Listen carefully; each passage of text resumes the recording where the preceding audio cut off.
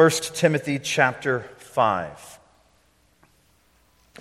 And we are going to read in verse 17 and read through the end of the chapter.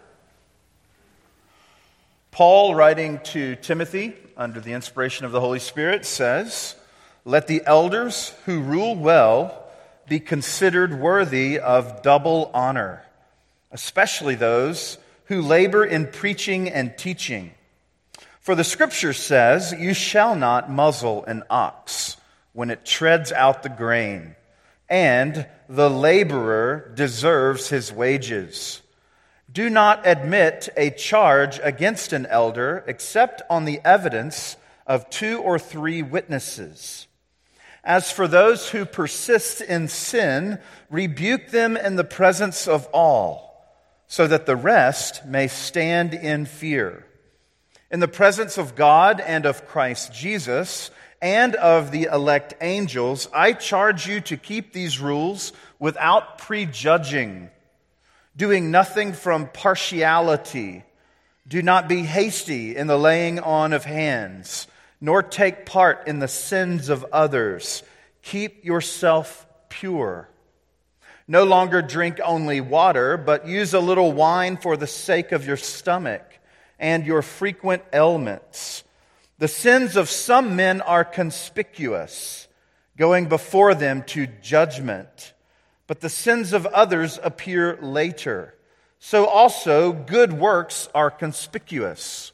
Even those that are not cannot remain hidden." This is the word of the Lord.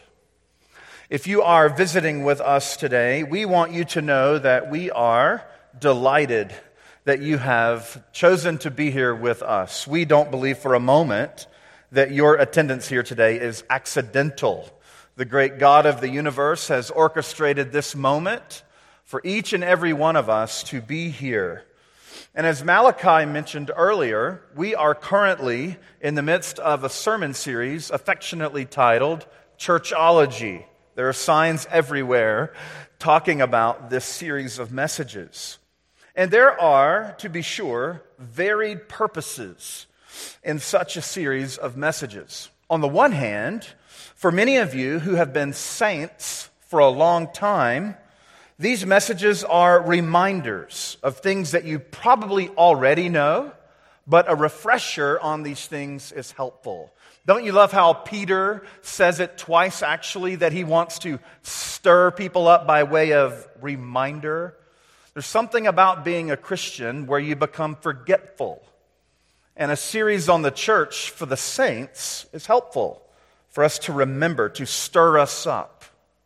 On the other hand, if you're new to the faith and you're still trying in your mind to put together what is this church business, why do we talk about membership? Why do we talk baptism?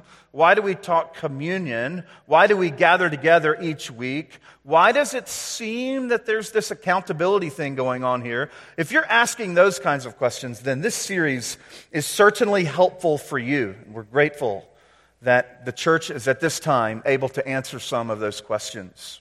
If you're not a believer, this series of messages we pray is helpful for you as well, because we desire for you to find what you are so desperately seeking, and that's Jesus.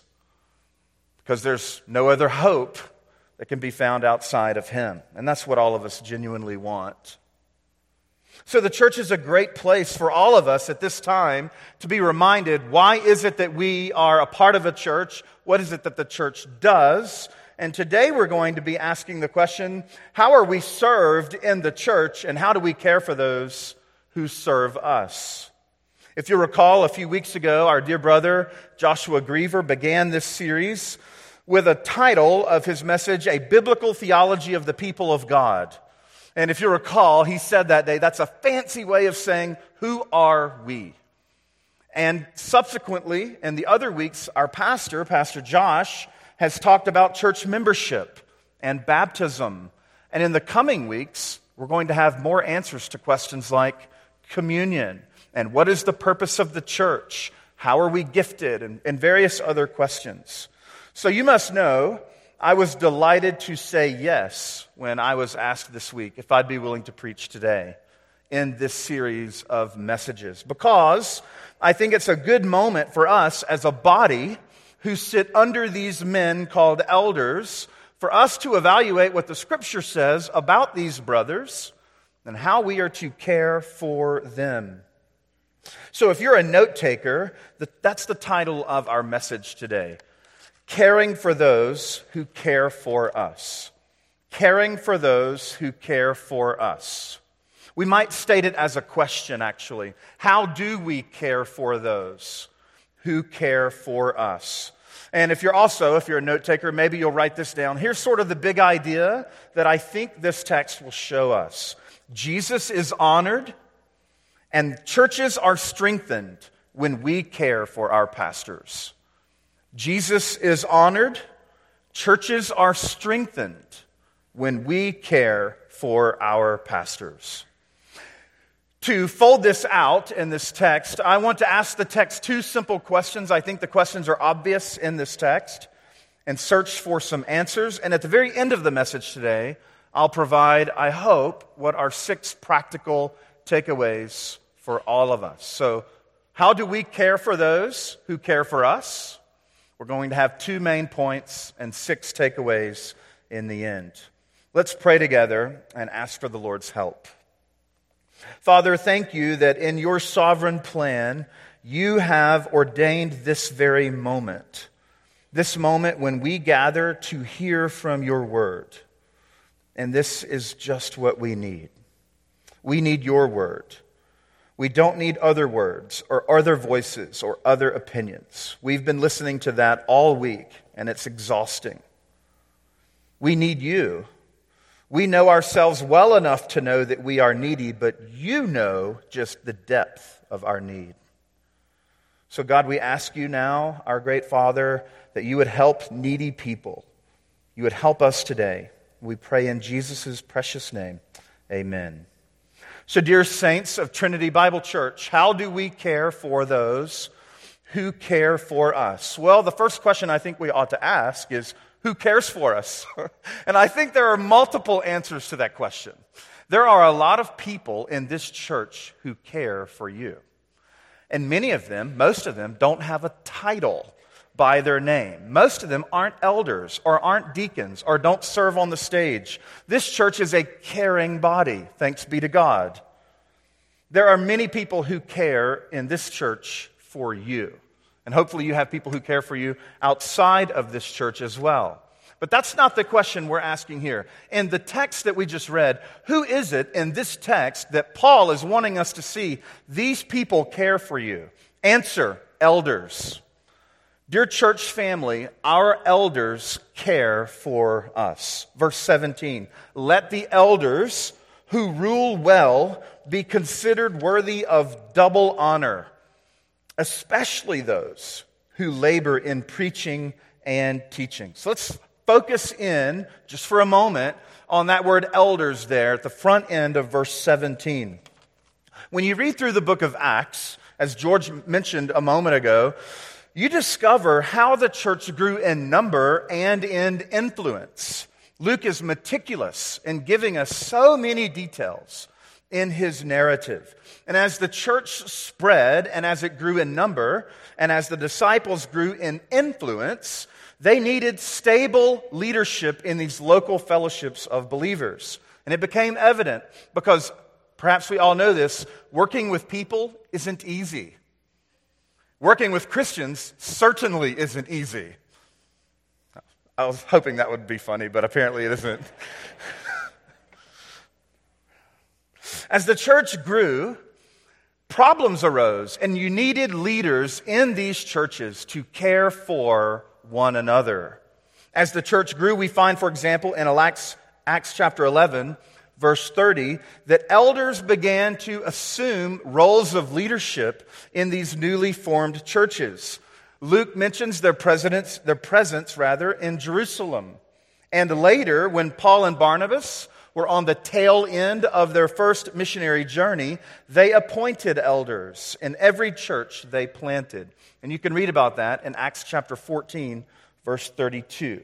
So we could say a lot about elders in general this morning, but one thing we must say, and one thing that is clear, no matter where you look in the New Testament, elders took on the shepherding, the teaching, the preaching, the counseling, the exhorting, and the leading of these congregations so that they might continue to grow in their grace and knowledge of the Lord Jesus Christ. And so that they would, as they grow in Christ, make a greater imprint in the areas in which they lived. The church is the people of God. Why? As we learned a few weeks, because the church belongs to Jesus. And we are, as a local body, an on-the-ground expression of the gospel that can be seen in how we live together and how we love our Lord, or how we love our Lord and subsequently live together. And God, in His infinite wisdom, has given us leaders so that we don't make a mess of this, because we will without leaders. At this point, it's helpful to sort of wrap our minds around what Timothy is facing in Ephesus. Timothy's walking into problems, and he knows it. So does Paul, and so do they, by the way. There are problems there. There's a storm brewing, if you will. Timothy was sent to correct the false teaching that has been taking place in Ephesus. The core of this heresy, it seems to be that there were leaders, perhaps men that might be considered elders, who were teaching false doctrine, who were leading people astray. Paul's solution to the problem is chapter 1, verse 10. Timothy, teach sound doctrine. But that's not the only answer, or that's not the only solution that Timothy was to have in Ephesus. It's not just simply, hey, Timothy, go to Ephesus and put out the fire. That's part of it, teach sound doctrine. But it's more than that. It's go to Ephesus, teach sound doctrine, put out the fire, and put people in place who won't start more fires. It's not just stop the problem, it's keep it from happening again. And the way you keep sound teaching prevalent in the church is to put people in place who believe in sound doctrine and who will exhort sound doctrine to the people of God. So we are not surprised, therefore, that Paul spends so much time on the qualifications necessary to hold the office of elder. It's a meticulous research, if you will, into the inner workings of a man to determine if he is eligible to be an elder. Chapter 3 is all about that, choosing the right person to be in the right place, to make the right decisions for God's people who've been made right by the blood of Christ. So in chapter 5, Paul is very concerned, if you will, with how we treat one another. If you have 1 Timothy open, just look up at chapter 5, how it begins. Just notice the connections of relationships. Do not rebuke an older man, but encourage him as you would a father.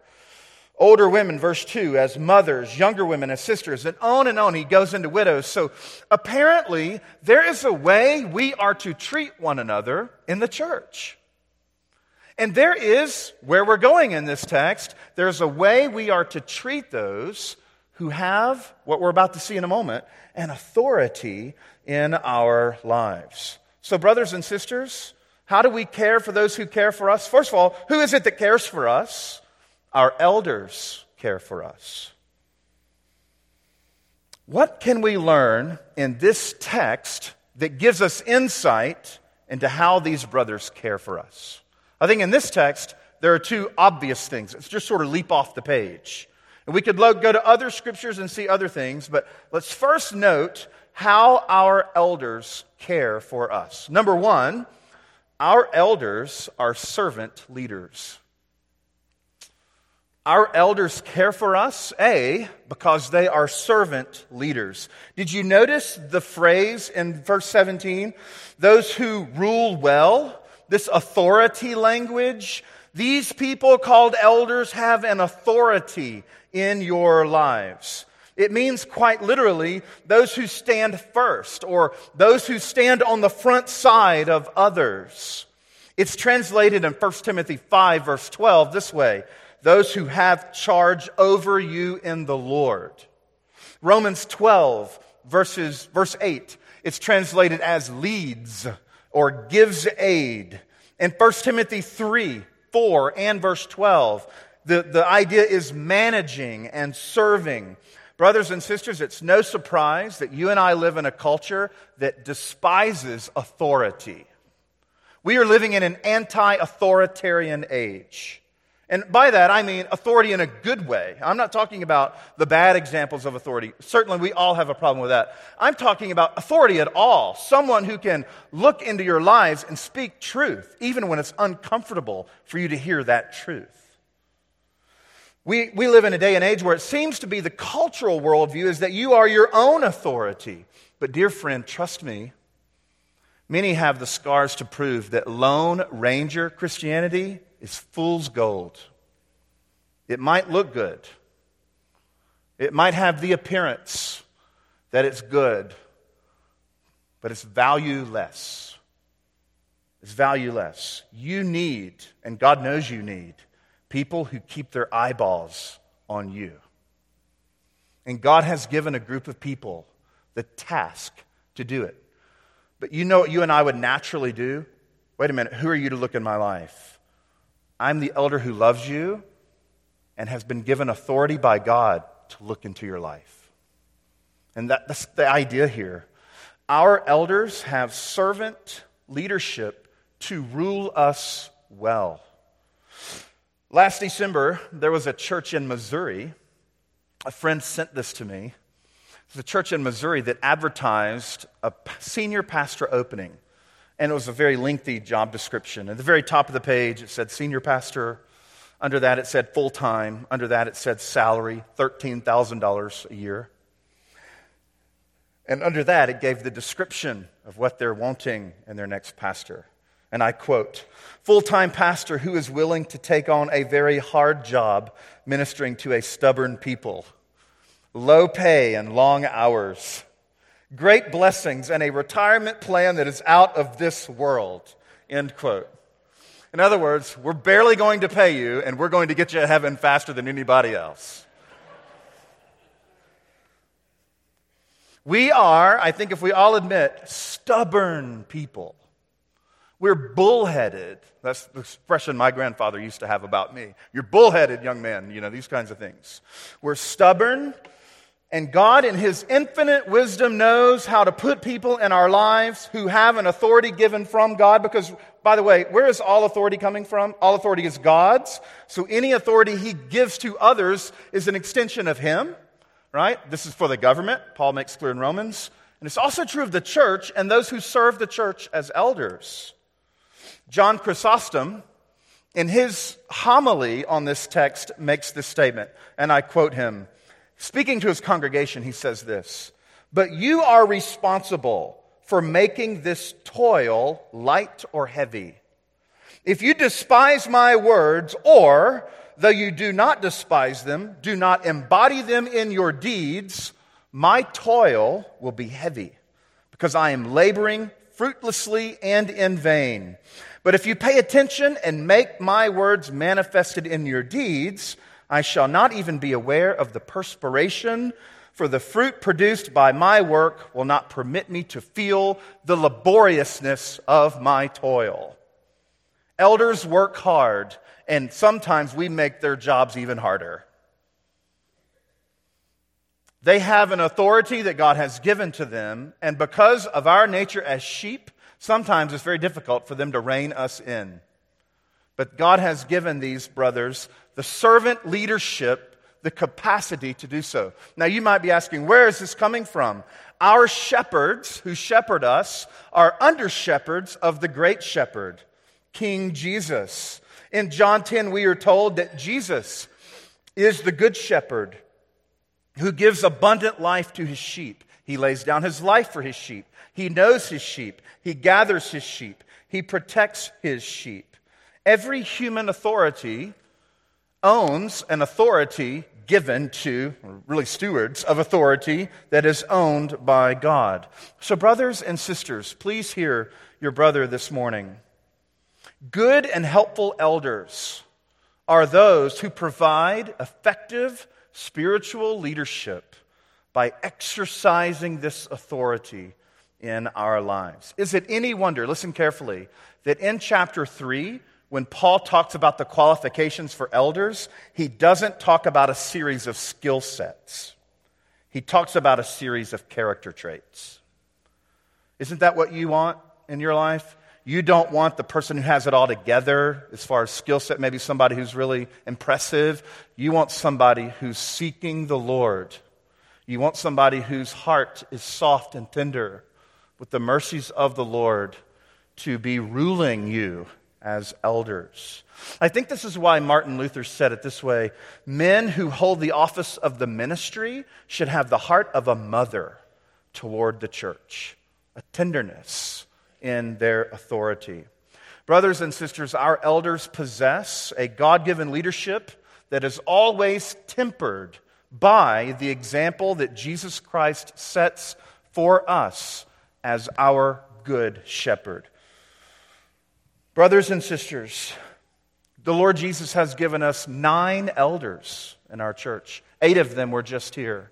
I assume Dan is probably teaching Sunday school downstairs for the children. We have 9 brothers that love us. And listen carefully, guys. They can't buy this authority that God has given them on Amazon. The authority that God has given these men is His design to care for our souls. So these men who care for us are servant leaders. But that's not all, actually, is it? They're servant leaders. But secondly, elders are those who labor in the ministry of the Word. They labor in the ministry of the Word. The word labor is in the text, actually. Notice at the end of verse 17, especially those who labor in preaching and teaching. Elder ministry is not for the lazy. It is exhausting, spiritually, physically, psychologically, emotionally, relationally. It is exhausting in every way a human being can be exhausted. It is work. In fact, Paul uses the word toil in Colossians chapter 1. What is it that what work is it that the elders do for us? Well, they do a lot of things. Dear friends, our elders throughout the week are doing things most of us will never see. They're meeting with people who need counseling.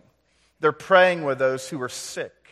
They're visiting those who've had different crises in their lives. They're praying for you. They're meeting and planning things for the future. They're listening in on our conversations to figure out how they can best serve us. They're doing 1,000 things, 1,000 good things. But there is a level of work they do that's better than all those good things. It's way more important than those good things. And Paul simply calls it preaching and teaching. That work is far superior than all of the other things they do during the week. You and I come here on Sundays because we need the Word. We need God to speak to us through His Word. In verse 17, he says, preaching and teaching. The commentary on these, it's amazing how much is written on those 2 words in the commentators on this section. Basically, the idea behind this, when Paul mentions that the elders serve us, they labor in preaching, is they open up the Word of God. They seek to help us understand it, and they apply it to us so that we can live rightly in light of who God is and who we are as His people.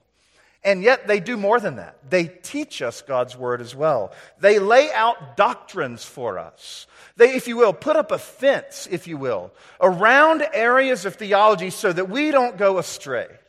They teach us ways to think rightly about ourselves, about our relationships, about God. And these things are critical for the kingdom's work in our own lives and in the work of our church. Do you remember the very practical problem that occurred in Acts chapter 6? We don't have time to go there, but in Acts chapter 6, the disciples were increasing in number. Remember, there was a complaint by the Hellenists. They basically said, hey, there's not enough food distribution. And there's this complaint by the Hellenists against the Jews, and the apostles want to deal with it, but they realize if you will, the levels of their time. And they assembled the full 12 together and the disciples, and they say to them, it is not right that we should leave or give up preaching to serve tables. There's nothing wrong with serving tables. There's nothing wrong with distributing food to those who need it. But they're saying our time is so crunched with the expansion of the church, we can't leave the thing that's more important, the preaching and teaching.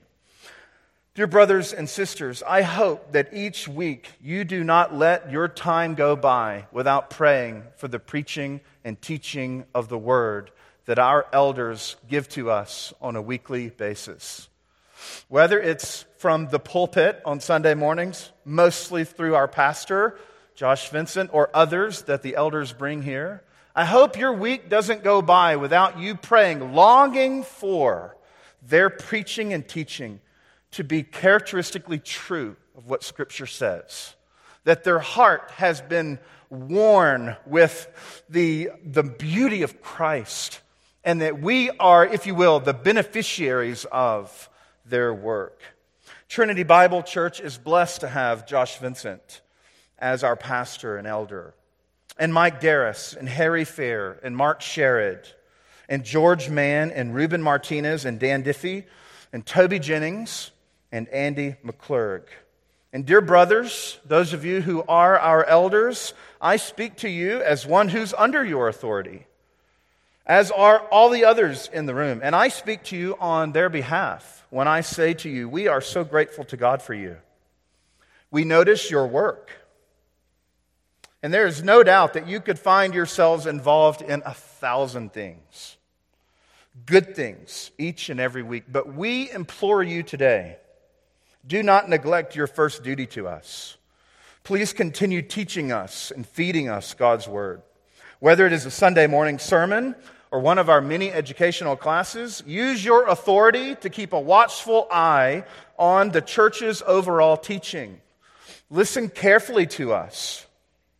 Be on alert for ways you can teach us so that we may not drift. As Josh mentioned so beautifully recently, when you drift from the church, you're on your way to drifting from Jesus. Elders, don't allow that. Dear brother elders, in the spirit of 2 Timothy 2, we ask that you remember that teaching includes the training of others to teach. So we ask you, brothers, to disciple many others who will follow you and teach the Word of God as well. Dear brother elders, we love you in Christ. So congregation, I think it's appropriate that we pray right now and thank God for our elders. Let's pray. Father, thank you.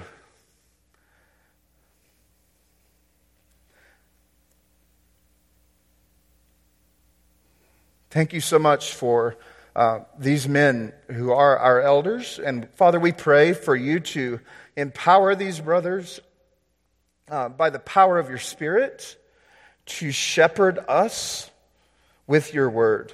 We don't need their word, Lord. We need your word through them.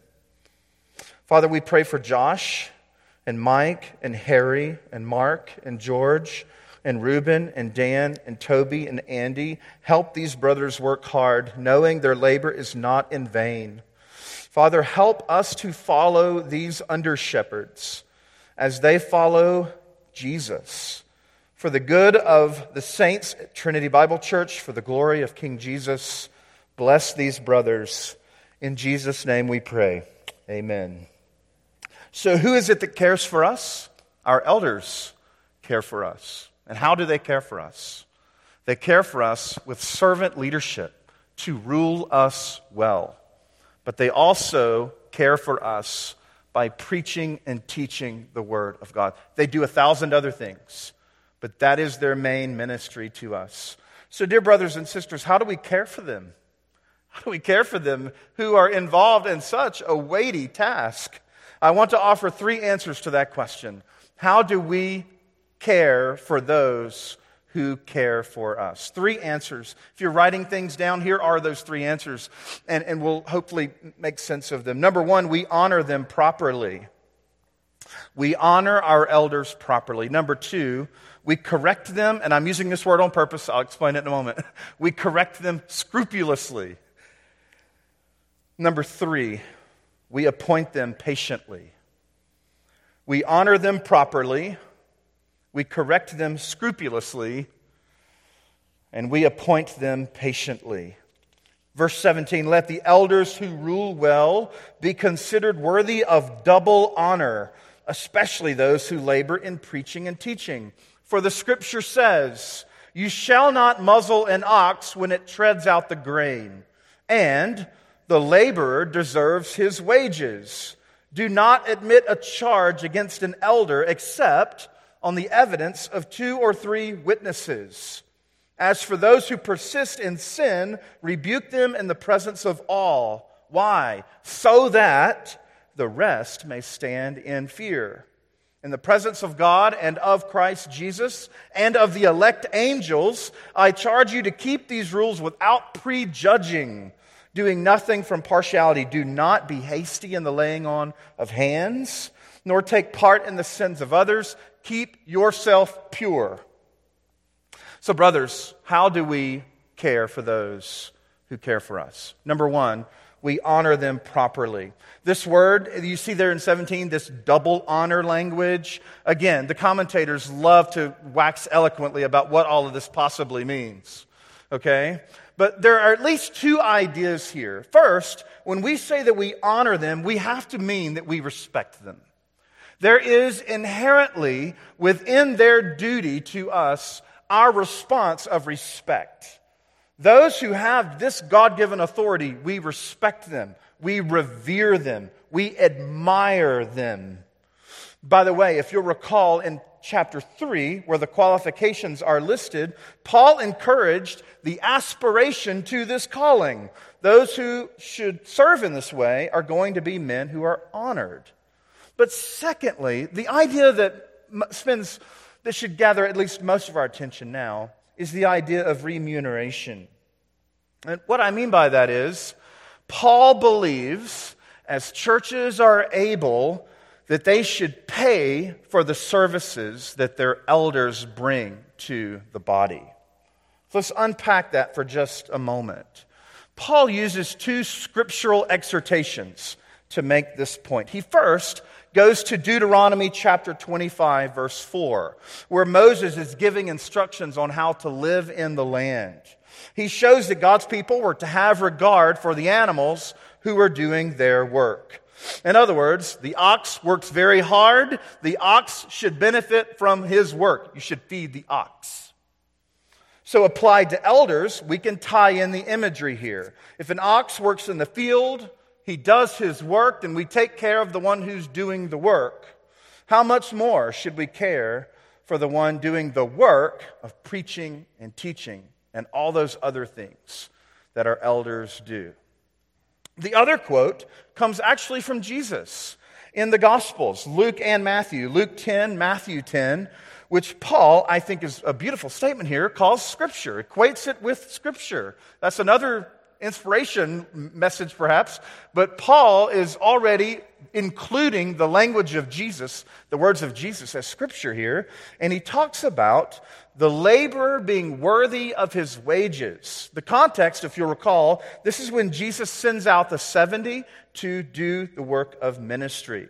So those who teach the word, those who are working on our behalf, they are entitled to be cared for by the church in a double honor kind of way. We respect them, yes. Honor them, yes. Revere them in a healthy, holy way, yes. All of that, yes, yes, yes. But even more, these brothers who work hard, as the churches are able, should bless them in remuneration or payment.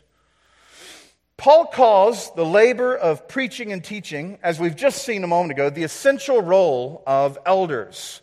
Instruction of the word is so important, and it is so vital to our souls, that it is right for a community of faith to do everything in their power to ensure their elders are cared for.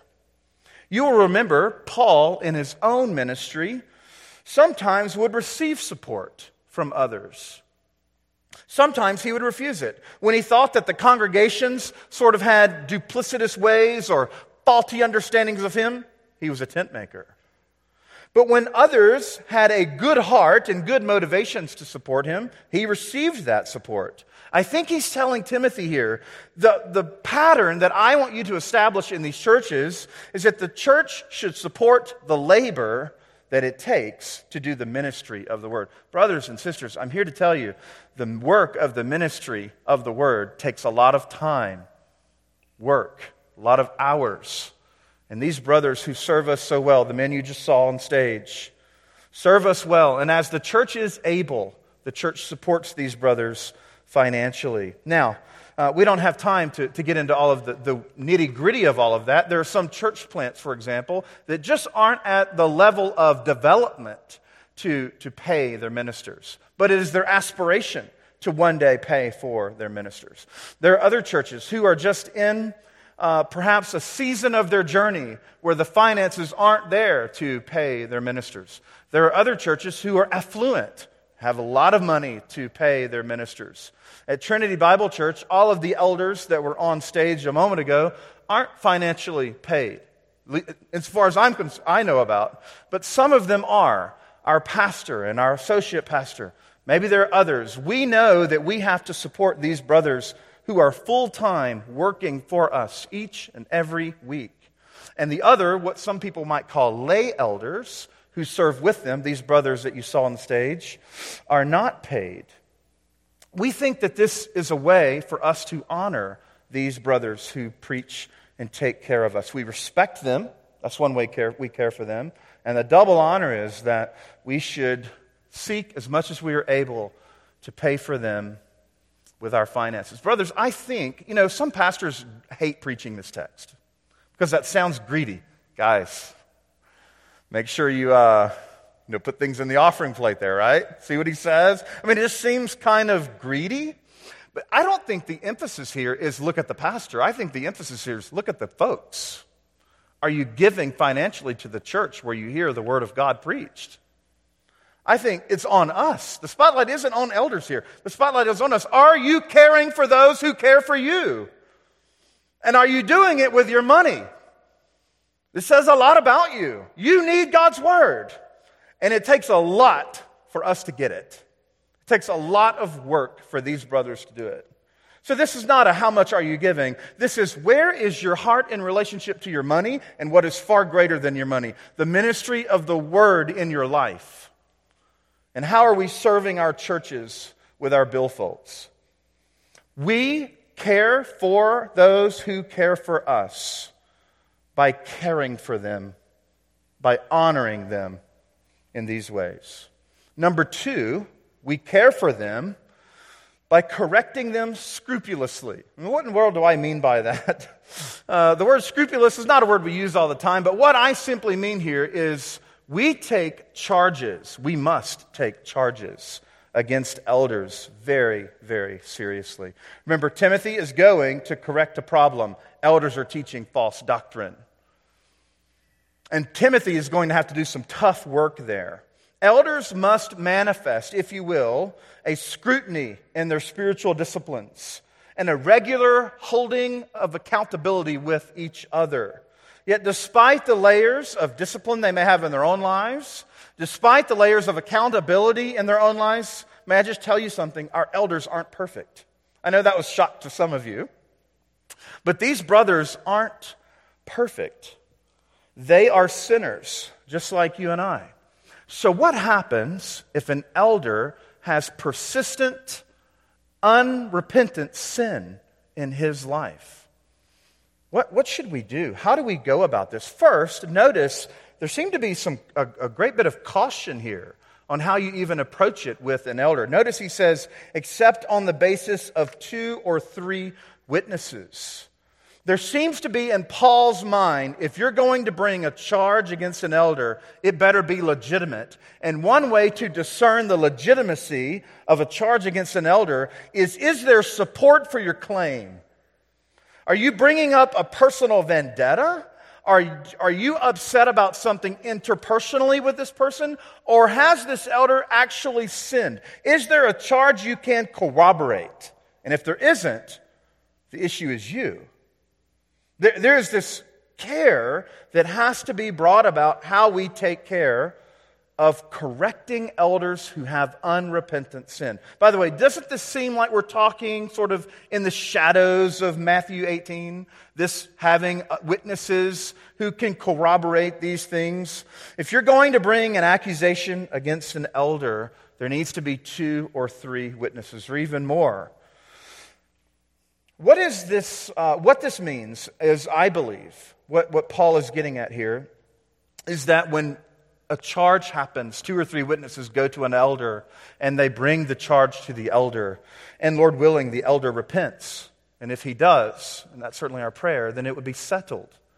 But what happens if brothers, sisters, bring to an elder a charge, and he refuses to repent?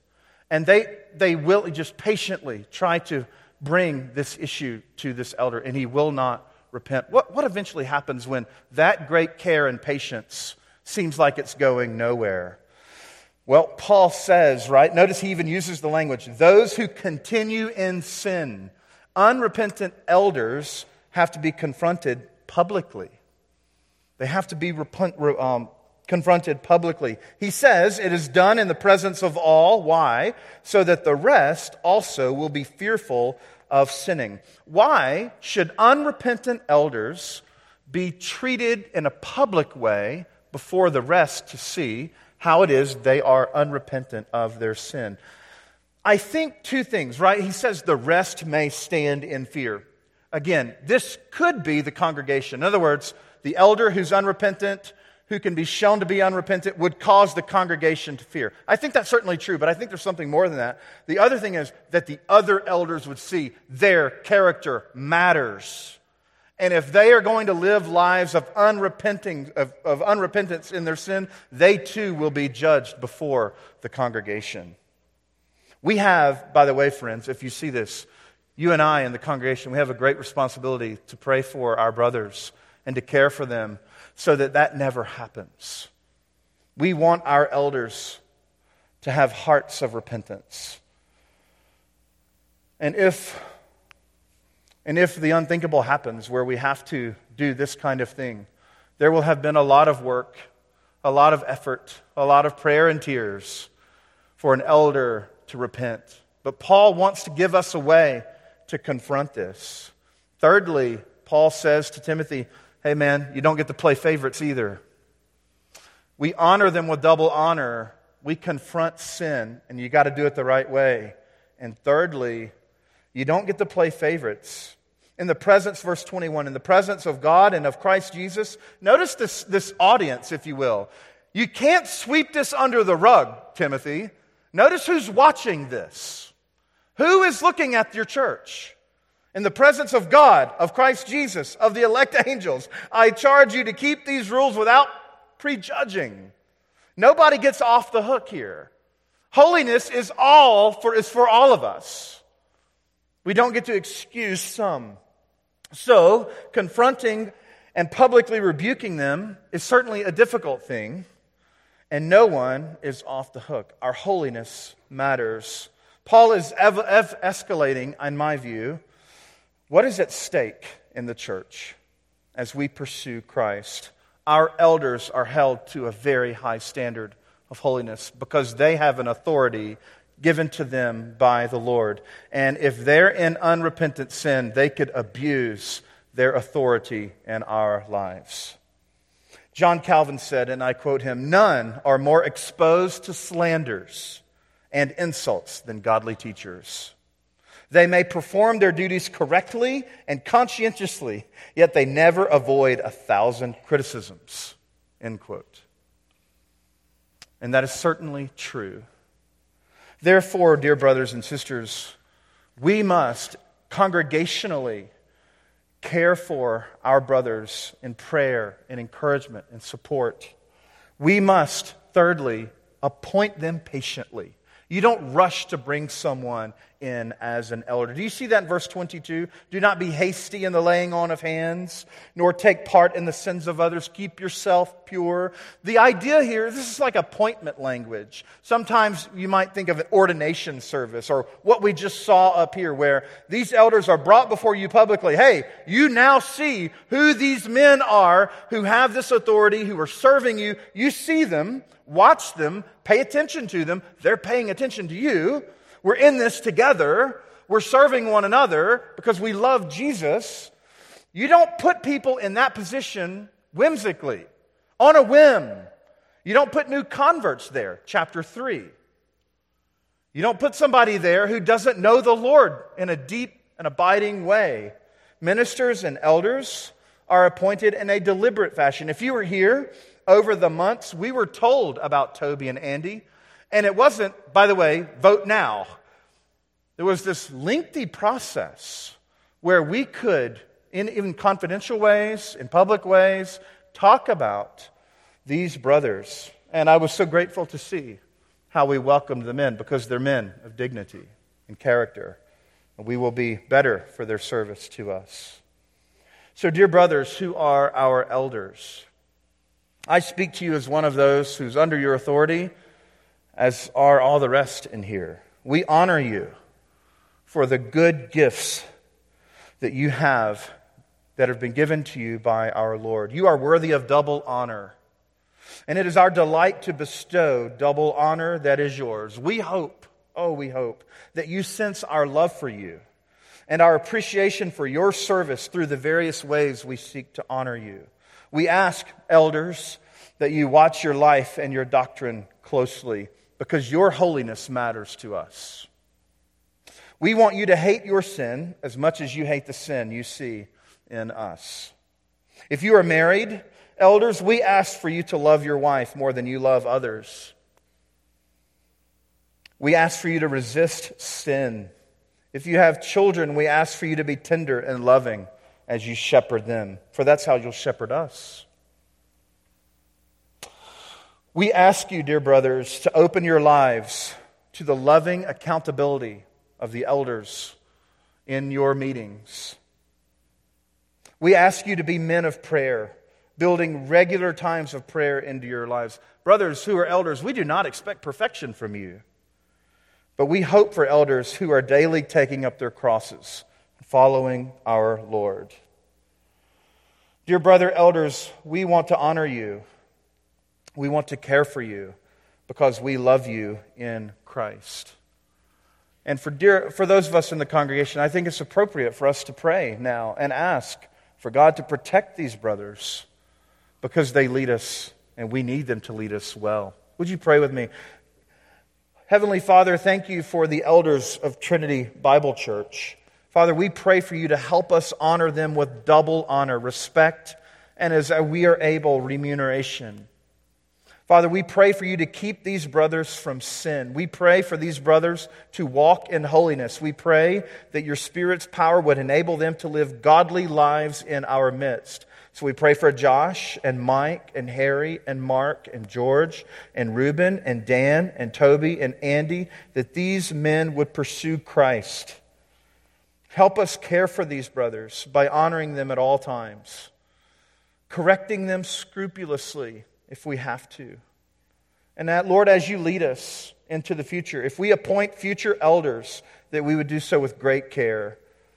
For the good of the saints of this church and for the glory of Jesus, we pray for you to bless these brothers. In Jesus' name, amen. Now, there are some takeaways for us today, guys. Our elders care for us, we care for them.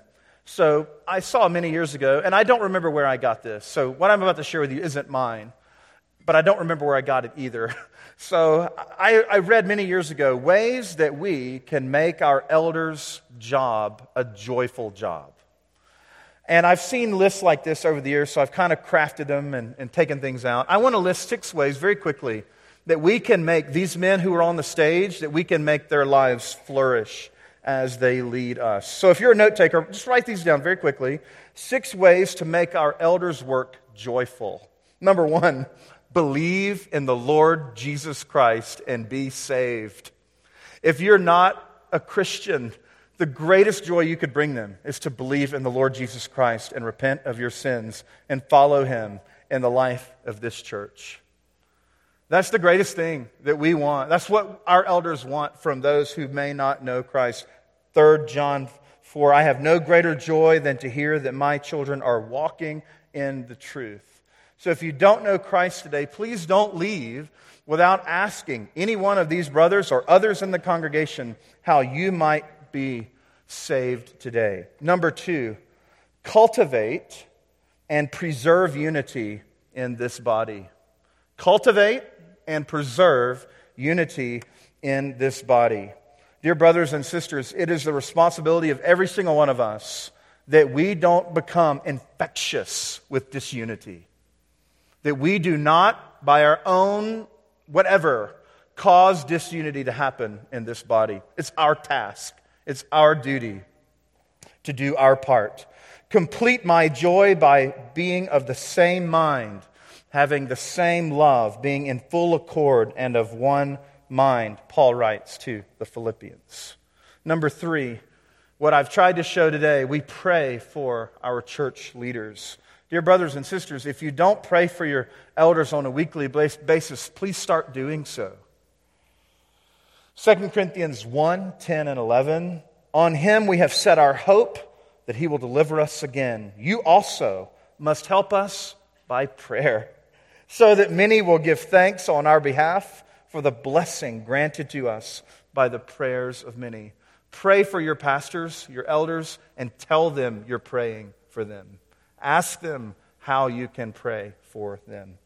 Number 4, express your love for them. That doesn't mean you take them out to dinner. It could mean a simple letter, a simple email, a simple pat on the back, expressing your love. Do you remember the context of chapter 5? All these relationships, right? How do we express our love to those who have this critical role in our lives? Number 5. By the way, a good text. There are many texts that we could look to see that. 2 Corinthians 7, 5 through 7 is a beautiful text talking about how Paul was comforted and encouraged by these brothers. Number 5, you seek their counsel and you accept their encouragement and their reproof. You seek out their wisdom. If these brothers are doing what they're supposed to do, they're seeking the Lord, they are, if you will, a resource, a well of blessings for us when we need them. This doesn't mean our elders have every answer to all of our questions. It does mean we have someone we can go to help shepherd us. So seek their counsel and accept it when they give it to us. And then lastly, number 6, and I think this is so critical, particularly in our day and age, believe the very best about them. Believe the very best about their character and their decisions. Our elders don't stand up here having made decisions by, throwing dice or rock, paper, scissors. That's not how these brothers do ministry at Trinity Bible Church. They put a lot of behind-the-scenes work and prayer and time. We need to believe the best about them. Have you noticed how easily you have the tendency to think the worst about people? I think all of us do this. Brothers, let's not do that, number 1, for anyone, but most especially for our elders. They care for us. And let's treat them that way. Let's think the best of them. Dear friends, Jesus is honored, and our church is strengthened when we care for our elders. These brothers are God's gift to us, and I hope that each and every one of us treasures the great work they do on our behalf. Would you pray with me?